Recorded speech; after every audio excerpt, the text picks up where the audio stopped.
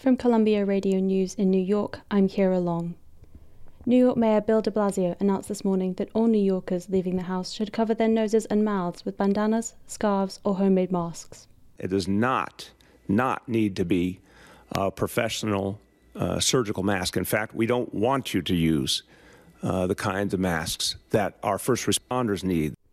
This is a change from previous guidelines, which said that masks weren't necessary.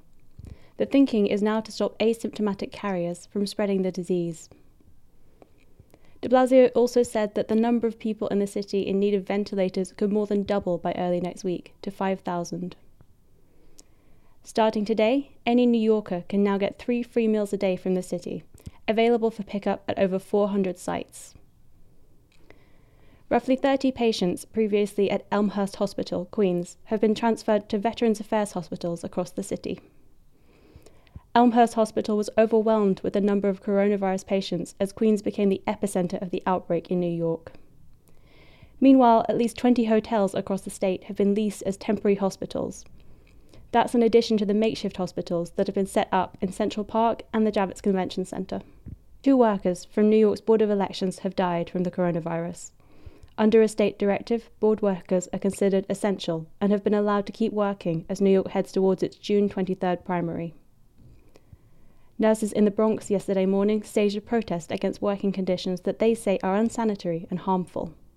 They say that hospital management at the Montefiore Medical Center Moses Division is asking them to reuse disposable N95 respirators, and that they need more personal protective equipment.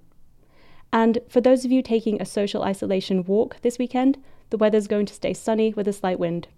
Temperatures should hover around the mid-40s. For Columbia Radio News, I'm Kira Long. The number of COVID-19 cases in New York State has risen above 100,000 patients. Governor Andrew Cuomo said the state faces a shortage of 87,000 hospital beds. To make up for some of the missing beds, the city, state, and federal government are resorting to all kinds of solutions, turning the Javits Center into an ad hoc hospital, tents in Central Park, and even a floating naval hospital. The USNS Comfort has anchored off of Manhattan. But at a certain point in the 20th century, New York had many more hospitals. Dr. Alan Sager is a professor of public health at Boston University. He studied hospital closures across the country, including in New York City. He says it all goes back to the 1970s. Gradually, healthcare costs started to rise in the late 60s, early 70s. Vietnam War put strain on the federal budget. And then in the 1970s, we had the 2 oil shocks. And we had economic disruption for much of the 1970s. So the combination of rising healthcare costs and a shaky economy led some people to look at healthcare and think, we've got to rein in, slow down the rate of increase in spending. And it looked logically that hospitals were places where expensive care happened, so let's cut back there. And that way of looking at it doesn't prepare us very well for a situation like COVID-19, or does it?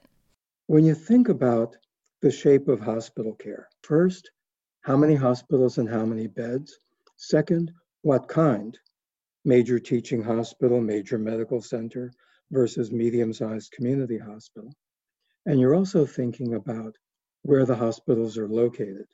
In the United States, and this is unusual across the world, it is no one's job to think about those things. Nobody is accountable for identifying the emergency rooms or ICUs or hospitals or number of beds essential to protect the health of the public. And that's pretty remarkable. Who do you think should be accountable? Probably state government is the right level. And for metropolitan areas that, like greater New York, New Jersey, Connecticut, that cross state lines, in those metropolitan areas, clearly all 3 states need to be involved. The only state that has developed a list of the emergency rooms and hospitals necessary to protect the health of the public is the state of Maryland, where, for various reasons, starting in the 1970s, state government and hospitals got together, and the state agreed to be accountable to pay all needed hospitals enough money to cover the delivery of needed care as long as it was delivered efficiently. Do you expect COVID-19 to change the way we think about hospital capacity? The coronavirus disaster forces all of us to think twice. Maintaining reserve capacity by mothballing hospitals that are already built, equipped, and paid for is much less expensive than trying to find space in hotel rooms or convention centers, which will lack necessarily negative airflow and other safety practices that you really want in case of infectious disease. We often say that hindsight is 20/20. So knowing what we know now, what would we have done differently 6 months or a year or 10 or 20 years ago? Can we make a list of those things and make sure that when we come out of this crisis, we actually do those things? Dr. Alan Sager, thank you so much for joining us on Uptown Radio. Emily, you're very welcome.